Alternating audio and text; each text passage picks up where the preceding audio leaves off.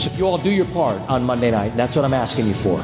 It's going to be cold. You're going to be just fine. If you will join with me and caucus, I promise you, our best days are yet to come. You're willing to brave the cold for a few hours for the Iowa caucus. I'll be spending the next 8 years fighting for you. We will make America great again.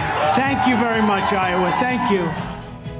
From the Atlanta Journal-Constitution, this is Politically Georgia. I'm Bill Nigut. For the first time in the Republican race for the White House, it's voters whose voices will be loudest tonight. I'm Patricia Murphy in the deep freeze of the Hawkeye State as Iowans head to the first in the nation caucuses. I'm Tia Mitchell, also live in Iowa as Donald Trump continues to hold a commanding lead in the polls. But back in Georgia, I have new analysis of the Senator Reverend Raphael Warnock. I'm Greg Bluestein. Also here in Georgia, Fani Willis answers accusations that she's had an improper relationship with the man she hired as her special prosecutor in the Donald Trump case. And across the state and the nation, people celebrate the legacy of Dr. Martin Luther King Jr. We invite you to follow us on Apple, Spotify, or wherever you listen to podcasts so you never miss an episode of Politically Georgia. This is Politically Georgia from the Atlanta Journal-Constitution. Ocean breeze, tropical beach, pina colada. You can buy an air freshener to make your car smell like you're in an oceanside paradise.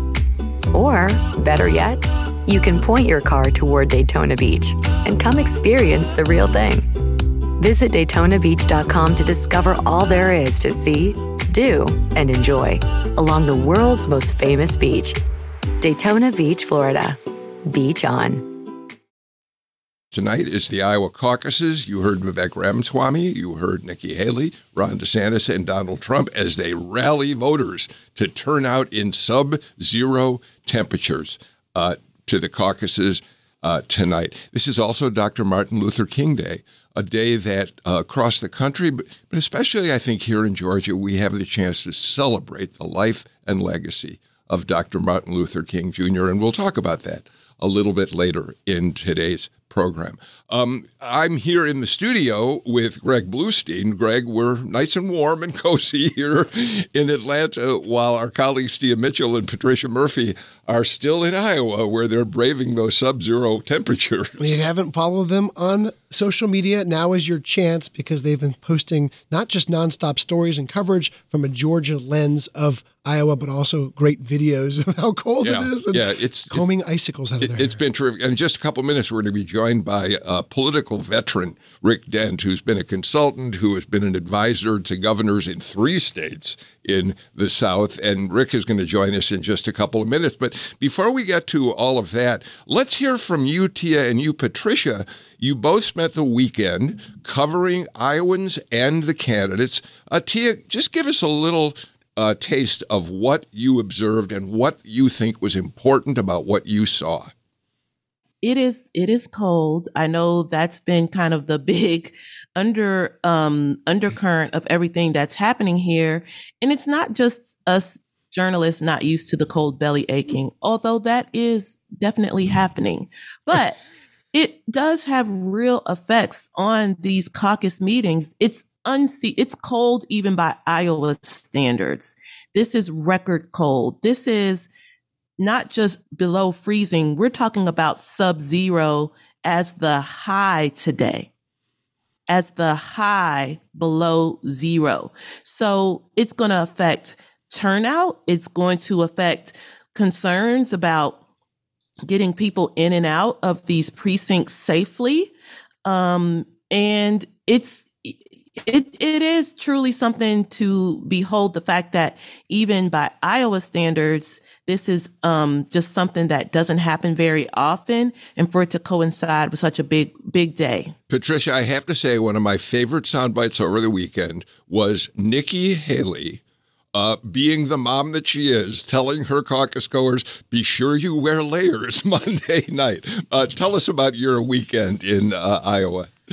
Yeah, so I've had a chance to get out to see Donald Trump at a rally, Nikki Haley at her rally last night in Adel, Iowa, and Ron DeSantis in West Des Moines. And so I've been able to compare the three of those based on, you can't take these things to the bank, but crowd size, certainly crowd enthusiasm, and just the messages and the responses that I get from caucus goers who are there seeing these candidates.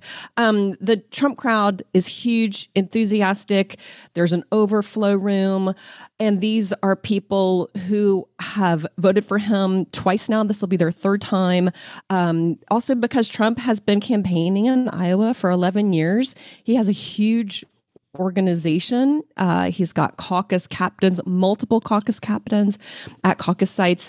And that is different from somebody like Nikki Haley, who has volunteers coming in from other states to be speaking at caucuses in some cases. I went to her event last night. A lot of independent voters and even Democratic voters thinking about caucusing for Nikki Haley. You can register as a Republican at the caucus site. And a number of people I spoke with last night wanted to do anything they could to keep Trump out of the White House one more time. And then Ron DeSantis was not quite as much on life support as I thought he would be. The media has him already dead as a doornail. But there were people there who had been Trump supporters in the past and felt like they wanted somebody similar to Trump, but different. A lot of them have problems with his, they always say, I don't like what he says, but I like what he does. And maybe Ron DeSantis will be that kind of that sweet spot. And then the last point to the weather. Yes, today it was 13 below this morning in Des Moines. That's not the wind chill. That is the actual temperature. The reason that's relevant is when you get outside of Des Moines and its suburbs, in rural areas where I was yesterday, those roads are not plowed. It is very icy. And so these caucuses start at 7:00 at night. It's already dark by then. So if you're an older caucus goer in a rural area, you're going to need some help getting there. Yeah, I think that's going to be the thing to watch, Rick Dent. But I want to pick up on something that Patricia pointed out. She said that she's seeing more signs of life for Ron DeSantis than many of the people in the media have suggested. And, Ann Selzer is the basically renowned pollster for the Iowa poll. And although her final poll before tonight shows DeSantis in third place, she said that underlying the horse race numbers, she's seeing there are signs that DeSantis might do better than people expect. But Rick, give us a general sense of what you're going to be watching tonight. Well, I think everybody knows it's going to be a turnout game in Iowa. And, the weather, who is that going to impact? Will it impact older voters the most, who are probably more at risk at getting out? They're the ones who usually vote the most. So if they don't come out, who does that hurt? What about young voters? Young voters everywhere are never engaged. So are they going to come out now in this kind of environment? And then what impact will this have on Trump and his supporters? I think everyone knows he's going to win this going away. But the real question is, if I'm a Trump voter sitting by my fire, and I know for a fact he's going to win by 20 or 30 points, I got to be thinking to myself, do I really want to go out? Does my vote really count today? So it's going to be really interesting to see who shows up. Yeah, it's to Rick's point. It's so hard to poll, your average election, but polling a caucus in Iowa when you have this sort of temperature is even harder. And something that Ann Selzer also said about this Iowa poll that reminds her of 2016 when Trump led her final Iowa poll, but Ted Cruz ended up pulling out a victory. So anything can happen. But Patricia, I'm curious, you've been out there not just seeing the candidates, but talking to voters. How, and with the grain of salt that we know that people going to these rallies are already, very enthusiastic anyway, if they're showing up to weekend rallies. But what is the sense on the ground from voters you talk to? Or do you sense a sort of enthusiasm to actually go into these sub-zero temperatures and caucus for hours tonight? Yeah, you get it the strongest from the Trump voters. He is it feels like he's more popular here by an order of magnitude. I mean, it's not really comparable. And the question, it really is, everyone's calling it a race for second place. And I think that's true. And the weather, sort of the cozy by the fire test works just the same for the DeSantis and Haley voters. Cozy by the fire, Trump's going to win this thing. I don't know. Do I really want to go? These are, there's just no way to predict it. And at this point, the only unpredictable thing is how the weather is going to affect people. It really feels like we know Trump is dominant here right now. We know it's going to be cold. And the only question is, what does that really look like on the ground? And then between Haley and DeSantis, who comes out of Iowa with the momentum going into New Hampshire and South Carolina? It feels like Haley, now that she's sort of polling a little higher than DeSantis, kind of feels like she needs to come in second place. Like expectations have grown for her over the last week. The expectation is that she could do well in New Hampshire, very well in New Hampshire. And then South Carolina is right there. She cannot come in third place tonight, I think, and have people feel like this was what they thought they were going to see. Rick, and then Tia. It's really interesting because tonight is really two races. The first race is Trump versus Trump and his expectations. Don't think that if he doesn't win by 30 or 25, that's not going to hurt him. If he doesn't hit 50%, like some people are thinking. So it's Trump versus Trump. And then, as Patricia said, the second race is DeSantis and Haley. And I hope this is true. I saw a quote from Donald Trump, and I do hope he said this. According to what I read, he said to his supporters, even if you vote and pass away, it will be worth it. I don't know. I was there, and yes, he said it. He sure did. He spoke for almost 2 hours. But listen, nobody filed out. Those voters stayed for 2 hours listening to that. And that barely caught my attention compared to the rest of the stuff that he was saying. So, yes, he said it and he meant it. Tia, jump in. Yeah, I agree with Rick that 50% is a threshold that Trump needs to reach in order for people to believe his narrative that his eventual nomination is inevitable.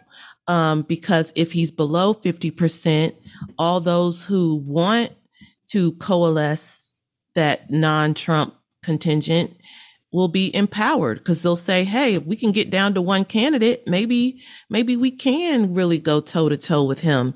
That's the other thing. Depending on, again, we expect Trump to end first. And let's say that happens. The question is, who's in second and how far away second and third are from each other? If Haley and DeSantis in second and third, the way a lot of the polling predicts, but if one is way ahead of the other, that third place person is going to face a lot of pressure to start winding things up. But if they're very close, within, a few percentage points, I don't think either would be incentivized to bow out before, trying again in New Hampshire and probably South Carolina. Yeah, Nikki Haley and DeSantis are already doing what you'd expect someone who is not going to finish in first to do, which is lowering expectations. Haley sent out an email blast to her supporters this morning saying, will Trump win Iowa by 60 points? Doubtful. So she's basically saying, hey, I'll lose, but I'm not going to lose by 60 points, which is saying something. But Tia, my question back to you is about DeSantis, because, a third place finish for him, it's not a knockout blow, but still, it's not great for someone who has spent so much time, resources, tens of millions of dollars between him and his super PAC and other supporters been spent on these early contests. His chances in New Hampshire next week might not be better. He's already outlined plans to head right to South Carolina to compete in Nikki Haley's backyard. So, a DeSantis third place won't be great. Right. And again, if it's DeSantis and Haley, 1 or 2 percentage points, I think it's not great, but he'll he'll still have more to run on than if Nikki Haley beats him by 5 or 10 percentage points. Because again, you look at New Hampshire, DeSantis really hasn't played ball much in New Hampshire. He said he's going, but it is telling, to your point, Greg, he's going to South Carolina first. He's leaving Iowa and going to South Carolina first, then to New Hampshire. In Ron DeSantis, the other thing that I think people have to be honest about is, should DeSantis bow out? Most of his people, or a good chunk of his people, are not going to go to Haley. They're going to go back to Trump. And Trump knows this, which is why he wants DeSantis out. It quite frankly might be some incentive for Nikki Haley not to want Ron DeSantis out, because it's probably going to benefit Trump. The other thing is, Ron DeSantis is still a governor. The Florida legislature went back into session last week. He's supposedly supposed to be running a state. And so I think he has to factor that in as well. So, Rick, I want to go to your two races, Trump versus Trump, and then the Haley versus DeSantis, and ask you basically a combined question. Number one, come on. If Donald Trump gets 45% of the vote and beats either, Haley or DeSantis for second by the widest margin ever in an Iowa caucus, do you really believe he's underperformed and will therefore seem somewhat vulnerable in the Trump versus Trump battle? And then, it's a part of that combined question, if DeSantis does finish third, the path forward for him, how realistic is it for him to keep going to South Carolina, where even though it's Nikki Haley's state, Donald Trump has a commanding lead in all the polls? Well, first, DeSantis, I would think if he comes in third, he's the Walking Dead. He can keep going, but he's going to look like those zombies Walking Dead. I'm not in any way trying to say that Trump is vulnerable, but the expectations game. You mentioned 45. Well, what if it's 40? What if he only wins by 20? And, the liberal media, what will they say? What will they do to try to undercut him as well? Greg will understand this. Donald Trump is a lot like the Georgia Bulldogs. If they only beat somebody by 10 points, that fan base is insane. Oh my God, the offensive coordinator has to go. Bobo, get out of town. The quarterback sucks. And they win 40 in a row. But it's the same thing. It's about expectations. The other thing about DeSantis and Haley, we're talking about a very small universe of voters. Just to put Iowa in perspective, and you hear this all the time, I went back and looked in 2016, 186,000 people voted in the Republican caucus. Brian Kemp got 2.1 million votes when he ran for governor last time. So we're talking about someone getting beat maybe for second and third by 2,000 votes. And all of a sudden, he's gone. His career is over. And Nikki Haley is the next best thing. So, yes, I can see expectations getting out of hand for both. Patricia, actually. Why don't you jump back in? So I think what I've noticed talking to the Trump campaign is how much their organization is pre-planned. They have, again, because he has a huge advantage having already run twice before, he has data and names and addresses for hundreds of thousands of Iowa voters. That's going to be the same in New Hampshire. It's going to be the same in South Carolina. He has an organization. He has a very disciplined campaign, even though he has a very undisciplined everything else. And I think that's hugely important. He also, their goal is very clearly to try and blow these early contests out of the water so that he starts to seem and look and potentially be the presumptive nominee before he really starts to get wrapped up into these court trials that are going to start the day after Super Tuesday. And a very quick note, a Georgia note about Trump's organization in Iowa. One of his head operators in Iowa is Brian Jack, who is a Georgia native, who is likely going to run for 3rd District Congress in Georgia right after this campaign, right after Iowa wraps up. Well, Greg, I'm glad you mentioned Georgians who are involved in the Iowa caucuses, because we're going to take a break right now. But when we come back, one of the things that we know Tia and Patricia have been doing is kind of keeping track of the Georgians who have gone up to Iowa to work as surrogates for their preferred candidates. We'll do that and ask them also where they're going to be watching the caucus that they choose tonight. This is Politically Georgia from the AJC. Ocean breeze, tropical beach. An air freshener can make your car smell like paradise. A drive to Daytona Beach will actually get you there. Beach on. Plan your trip today at DaytonaBeach.com. Welcome back to Politically Georgia from the Atlanta Journal-Constitution. I'm Bill Nigut. Twice daily, delivered straight to your email, you can receive the AJC's Politically Georgia newsletter. Stay on top of all the important news, scoops, and exclusives from the AJC Politics team. Just go to ajc.com/newsletters and sign up today. That's ajc.com/newsletters. Greg Bluestein is with me here in the studio. Political consultant, analyst Rick Dent is joining us. He's also in Atlanta right now, but Tia Mitchell and Patricia Murphy are in the colds of Iowa. Patricia, you were in Indianola to see, isn't that where I think that's where the Trump rally took place, right? And we know that Mike Collins, Congressman Mike Collins, was there as well. Let's listen to what he said about that rally. You know, if people are standing in line for hours and hours today in weather like this to see President Trump, I mean, that's a resounding endorsement in itself. And so, you know, we can take a good, solid win out of here and move that into New Hampshire, South Carolina, and I think it's just done by then. And we can go ahead and start getting into a general election season. So Tia, did you see Collins in Indianola? Okay, then you go, please. Well, I actually met him at his hotel at one of the Trump campaign host hotels in downtown Des Moines.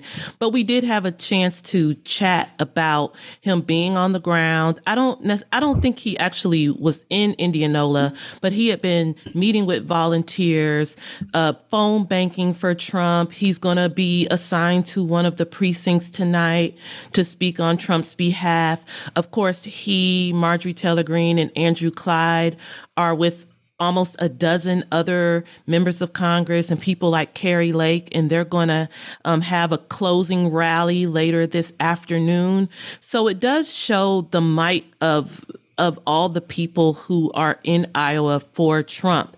Let's compare that to Ron DeSantis. Only 5 members of Congress out of the roughly 220, you know, they've lost a few, but we're going to go with the number 220 House Republicans. 5 of them have endorsed Ron DeSantis. The vast majority of those 220 either haven't said anything or are behind Trump. But I did catch up with one of the 5, who's Representative Rich McCormick.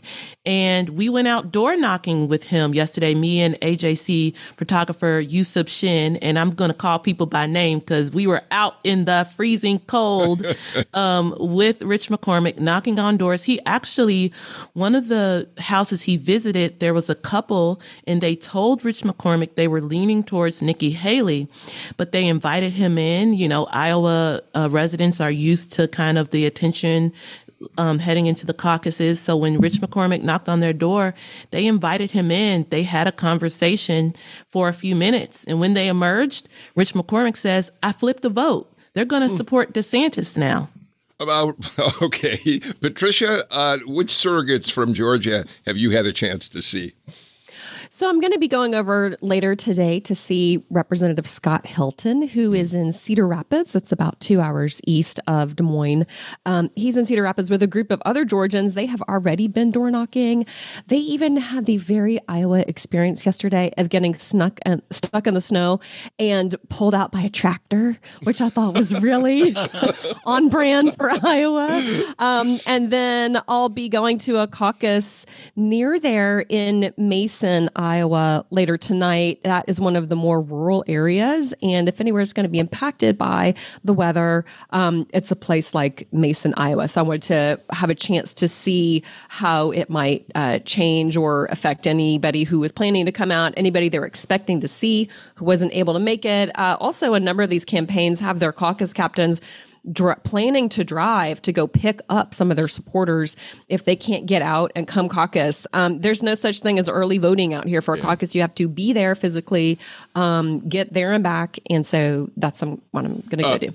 I'm sorry, Greg, we know that Marjorie Taylor Greene has been one of the top surrogates for Trump. She's at all of the rallies all over the country, certainly in Iowa right now. And you've got to imagine she's putting her stake in the ground for some job in what she hopes is a Trump administration, perhaps even as a candidate for vice president, at least in her own imaginings. And she said her dream job with the Trump cabinet would be DHS secretary. So watch out for that development if Trump ends up winning the presidency, which is a long way out. But certainly she'll be talked as a potential running mate. She's also looked at a potential 2026 statewide run in Georgia.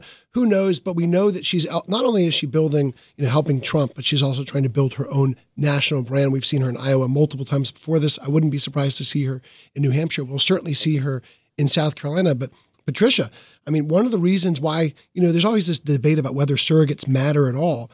But in a place like Iowa, they do, because you need people from each campaign at each individual caucus site. And there's hundreds, 800 throughout the state in all 99 counties. So you need, each of these 1,600, Greg. 1,657. Double that. 1,657. There you go. So you need the campaigns. It's this a massive organizational effort from these campaigns just to get people to each of these caucus sites. Yeah, it's very, very, very labor intensive. And that's why the candidates with the best grassroots support are most likely to have the best grassroots organization, because you need all of those people, not just to come out and caucus for you, which is really an extrovert's experience. You have to go out there and stand in the corner of whomever you're supporting. These caucus captains stand up and speak on behalf of their candidates. The Trump campaign, again, to go back to their organization, they're going to have multiple caucus captains at some of these precincts. They've given them talking points, things they could say if they want to. They've just really prepared them. They're not leaving a whole lot to chance. And that's something that is very difficult to miss when you see what's going on the ground. Rick, and then Tia, let me come to you first on this, Rick. The Trump surrogates up there, the Marjorie Taylor Greenes and others, they're going to come back. They'll eventually be in Georgia working on behalf of Donald Trump. So they're honing their messages. But the fact of the matter is that Georgia doesn't vote until March 12th. And if Donald Trump is as successful as he hopes he will be, by then, at least in the primaries, the Republican primary contest, Georgia may be completely irrelevant. Again, I'm not in any way suggesting that Donald Trump is weak at all.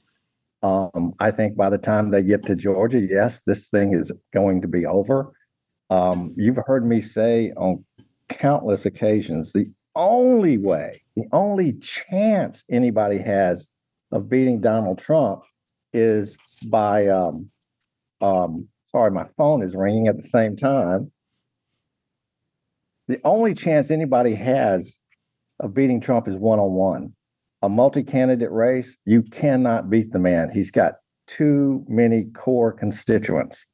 So the quicker someone can eliminate everyone else and get him one-on-one, then maybe you have a chance. But it's going to be slim and none. Because look, what his supporters are going to come out regardless. Doesn't matter what the weather is, because they want to send a message. I'm an Alabama kid. I saw George Wallace. His message was send them a message. And I think the Trump people want to have a giant middle finger to the rest of America to say, this is our man and we're back. Tia? Yeah, I think that's what Donald Trump has been projecting. I think it was Patricia's dispatch from Indianola yesterday was so interesting, because two notes that I found interesting. Number one, he's got these white hats that all the caucus chairs and Trump won one. So they're kind of replacing the red MAGA hats with the white hats, at least for Iowa. I found that was an interesting detail.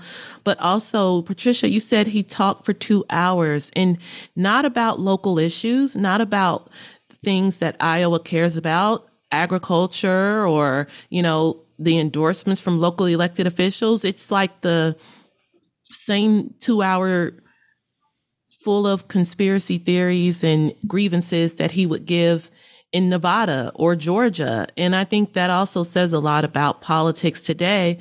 But the people there ate it up, right? Right, Patricia? Yeah, he actually, because he spoke for 2 hours almost, he had time to do both, really. So he talked about Fani Willis. He talked about what he called all the witch hunts against him. He went on at length about the Justice Department, the FBI. They're all against me, so they're all against you. They're out to get you. But he did actually talk about Iowa issues. Specifically, he talks about a $28 billion payout that he got for Iowa farmers when there was a trade dispute with China. And that was something that his campaign had planned ahead when he was president after 2016. It was something they thought would eventually do them a lot of good in Iowa when he was running for re-election in 2020. It didn't do him enough good to win the White House, but it's something that when I was talking to voters there and elsewhere, they said, I said, what do you like about Trump? They said, well, I like that gas prices were much lower. There were a number of truck drivers there as well as farmers. And many of them use diesel fuel, the cost of diesel under Joe Biden. It's just all they think about, how much it changes their bottom line.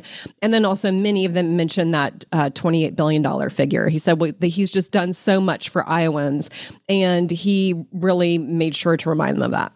And another show of Trump's strength, or at least confidence, that rally in Indianola was the first in-person event of Donald Trump for the week in Iowa. He had some tele-rallies, but that was the first in-person event he had this week in Iowa, where his rivals have been crisscrossing the state for a while. Tia, I'm curious for this question for you. Patricia is a veteran of Iowa caucuses. She's been to a bunch. This is your first time in Iowa for the caucus. Other than the extreme cold, what's been the most surprising takeaway from your experience there so far?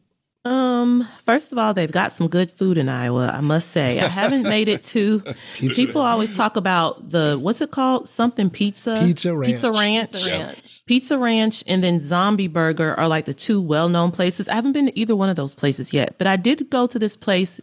Yusuf and I went with Representative McCormick and actually Florida Lieutenant Governor Jeanette Nunez. We're eating at, it's called Mechanic something. It's some well-known place called Mechanic Barn or something. Machine Shed? Yes, Machine Shed. Machine Shed.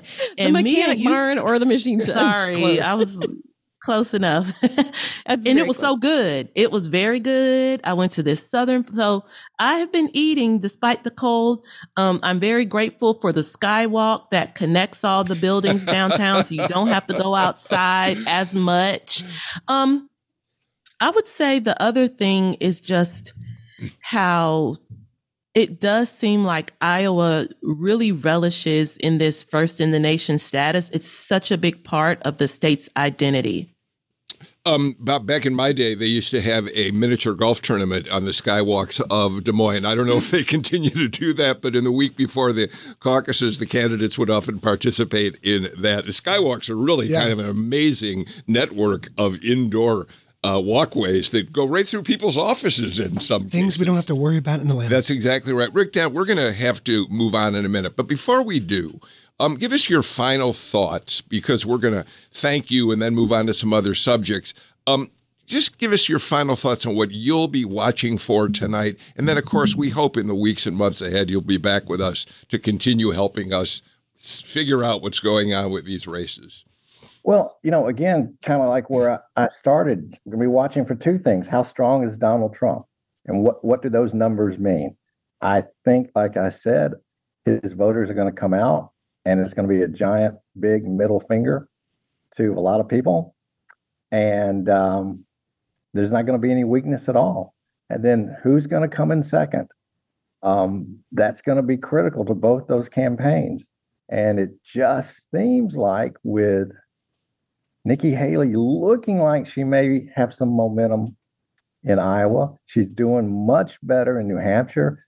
This might be the end of DeSantis today. All right. Rick Dent, thank you so much for joining us. And as I said, we really look forward to having you come back on Politically Georgia. Everybody else is going to stay right where you are. We have a lot more to talk about. Fani Willis makes her first defense in public of the allegations that she has had an inappropriate relationship with Special Prosecutor Nathan Wade. Tia Mitchell has written a great profile of Senator Reverend Raphael Warnock, and we'll talk more about what's happening tonight when Politically Georgia continues in just a moment. In Atlanta, one voice has stood out for over 4 decades. An AJC original, The Monica Pearson Show. Let's talk about how you got to ESPN. Revealing interviews. You are known as America's doctor, but I want to know who you were before that. When you have a different name, you have different color skin, it can be tough. With Atlanta's most famous faces as you've never seen them before. I'm telling my story. This is the American dream. The Monica Pearson Show, streaming now on AJC.com. Welcome back to Politically Georgia. The Atlanta Journal-Constitution has a special offer for Politically Georgia podcast listeners. If you subscribe today, you can get 3 months of unlimited access for just 99 cents. You'll get all of our sports coverage, politics, breaking news, investigation, food and dining, and so much more at AJC.com. Plus, you'll have access to our e-paper and our assortment of newsletters. So join our community by going to ajc.com/start. That's ajc.com/start. So you always know what's really going on. Patricia Murphy, Tia Mitchell continue with us from Iowa, where they're warm for the time being, but things will change when they have to get outside and start covering the candidates as they move forward. Greg, though, let's move from what's happening in the election to a huge story here. And that, of course, is the allegation filed in a motion by an attorney for one of the defendants in the conspiracy case, in which she alleges that Fani Willis has had an improper romantic relationship with Nathan Wade, that the money she's paying him has allowed her to go on lavish trips with him. We all know this story so far. But Fani Willis has said that she's not going to have a formal response to this until they file a motion in court themselves. But yesterday she's at Big Bethel Baptist Church, and she did, for the first time, speak out about this. Greg, what did she say? Yeah, this was so important because of her silence over the last few days. And over a course of a 35-minute speech, she delved into some of these claims. She pushed back on claims that she improperly hired Nathan Wade and suggested that racism was at the heart of the claims against her. Let's listen. I appointed 3 special counsel, as is my right to do, paid them all the same hourly rate. They only attacked one. I hired one white woman, a good personal friend and great lawyer, a superstar, I tell you. I hired one white man, brilliant, my friend, and a great lawyer. And I hired one black man, another superstar, a great friend, and a great lawyer. That's Fani Willis talking about the multiple people she hired. Nathan Wade, who is black, she said is a superstar, but she also said she had 2 other white special assistants on this trial who she hired who is not getting attacked. So she's saying that racism is at the heart of the claims against her.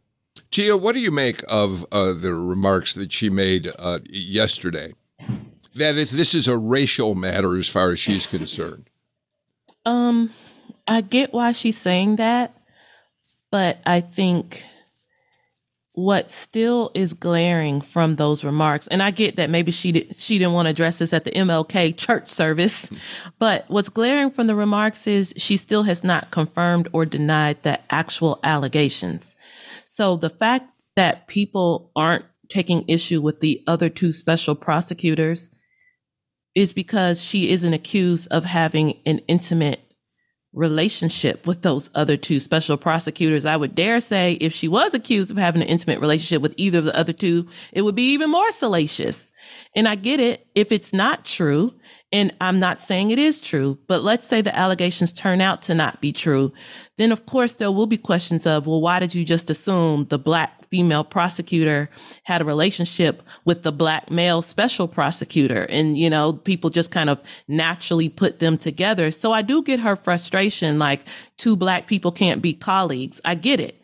But at this point, I think she would be served well if she came out and addressed head on the allegations. Patricia, you wrote a very powerful column in which you essentially say, Fani Willis, what were you thinking? You say that very specifically, and then you say it's time for her to answer that question. Yeah, well, the headline was actually, what are you thinking? Okay. Because it was Judge Robert McBurney, when he was making a really major decision in the Trump case to break off the Burt Jones piece of that investigation. He said this is just a what were you thinking moment, because she had hosted a fundraiser for Burt Jones' political opponent. He said that the optics are just horrific. So my column, What Are You Thinking, was really focused on the fact that she had not spoken out or addressed at all the allegations of this relationship. And she still hasn't, even after her lengthy speech at the AME church yesterday. And I think to Tia's point, I think it is really, it would do her it would be a great benefit to her if she did address those one way or another.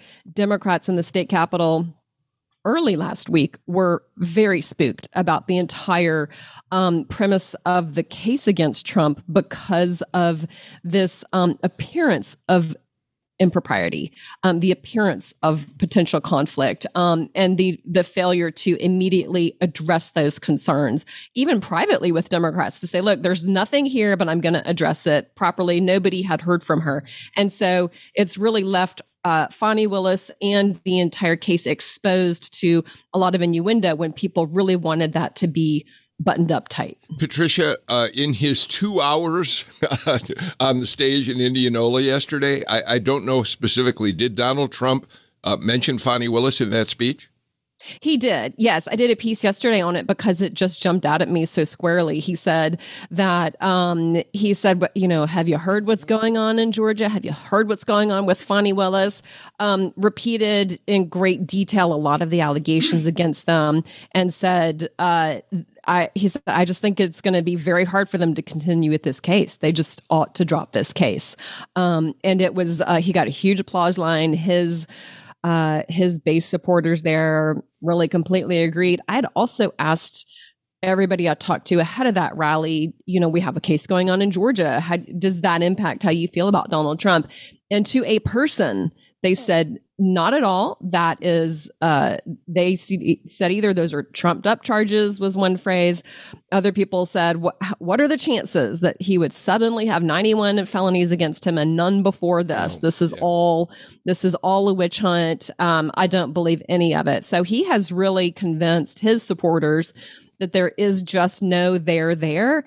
And unfortunately for Fani Willis, this situation with the allegations against her only compounds that impression with Republican voters. And Bill, here in Georgia, these allegations have had two distinct political fallout trends, I guess you'd call them. One, Patricia already mentioned, spooked is the perfect word. A number of Georgia Democrats we've talked to, most private, very few are willing to go public, but are saying essentially they're worried about this vacuum. They're worried even after this response, even after the speech that she gave, the sermon she gave at Big Bethel on Sunday, that she still hasn't head on directly addressed the allegations and the salacious details of the allegations, I should say. But the second is a lot of more mainstream Republican figures who had even defended Fani Willis are now either unwilling to do so or they're raising their own concerns. And we heard from House Speaker John Burns on this air last week saying that he thinks now that the DA oversight panel, he would have no problem if they investigated Fani Willis now. Earlier, he said that there's no evidence of her doing any wrongdoing. And then we have also Governor Kemp over the weekend saying he is deeply troubled by these accusations.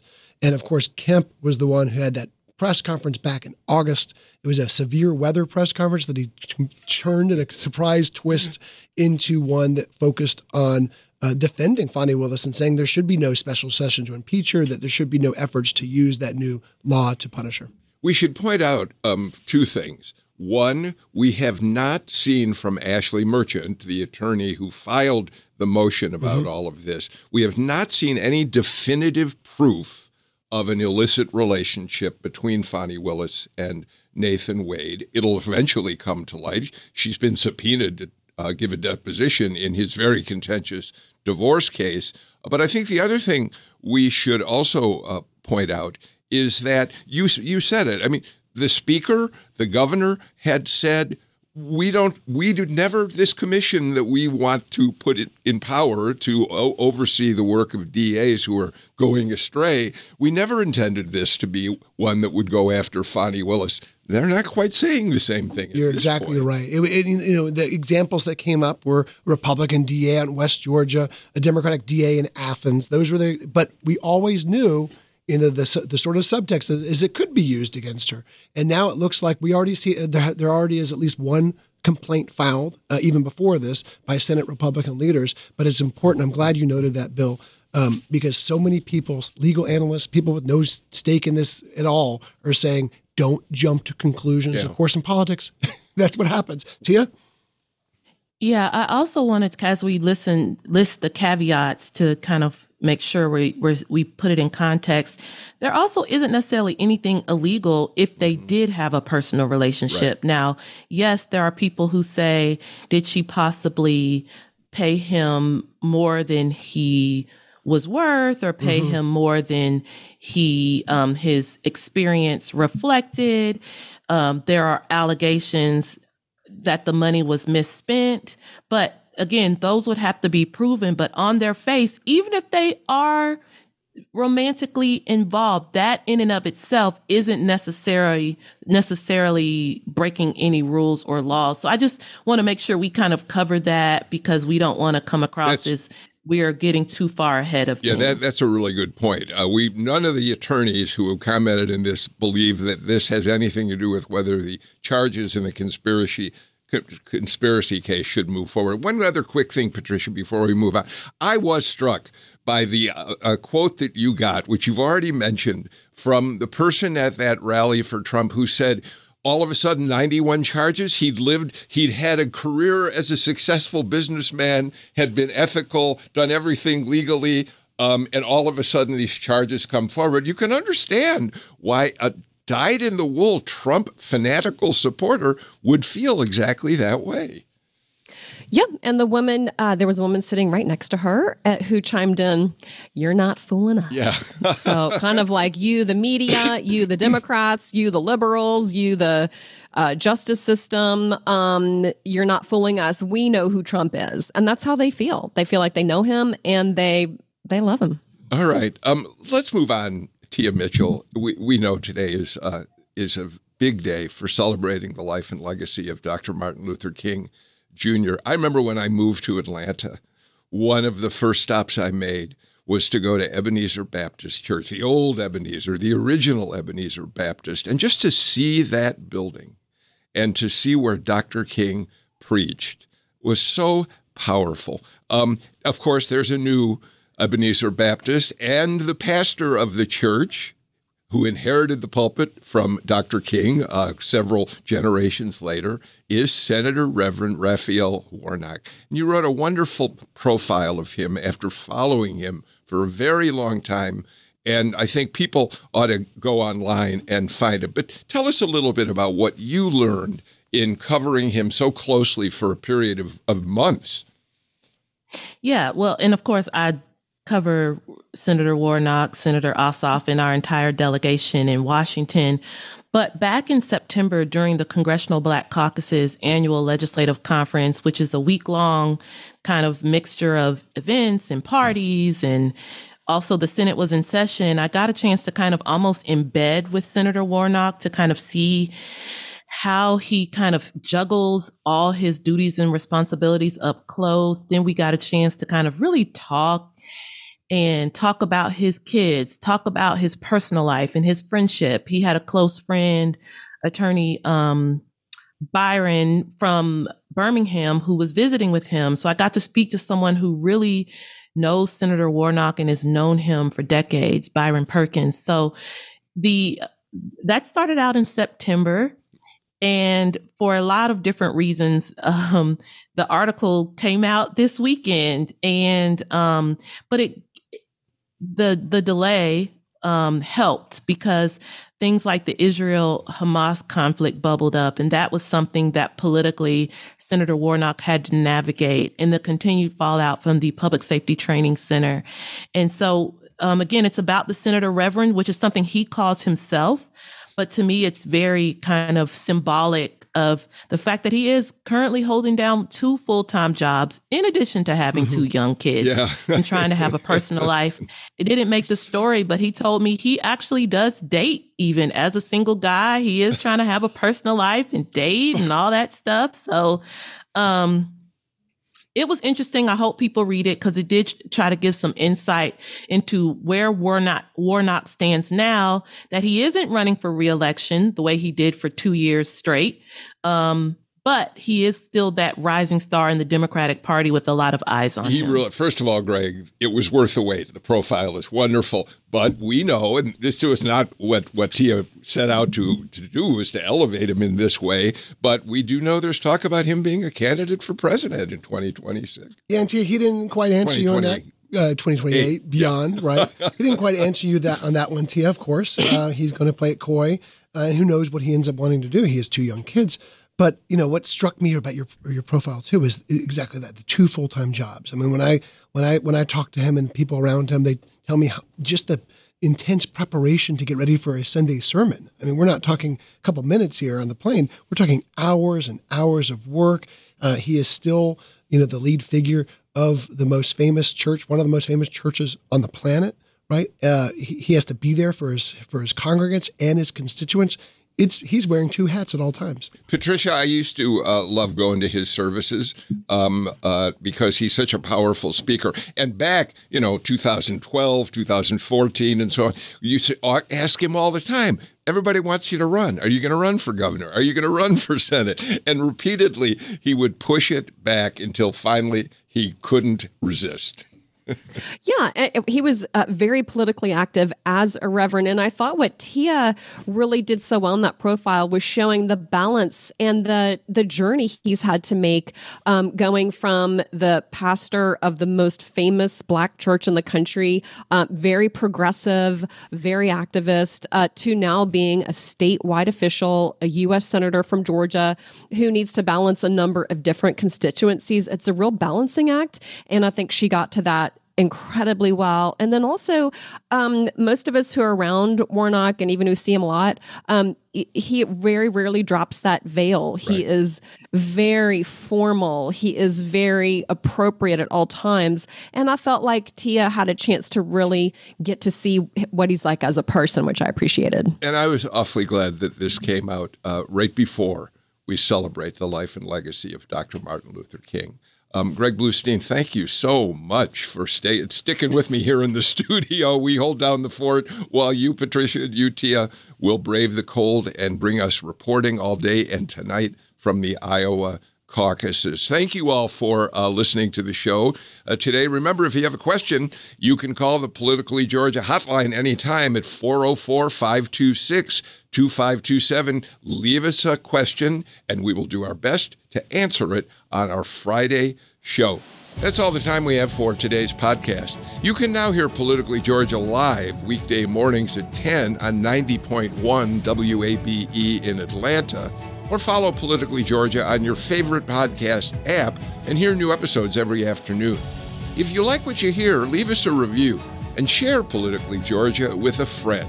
Join us again tomorrow for Politically Georgia from the Atlanta Journal-Constitution.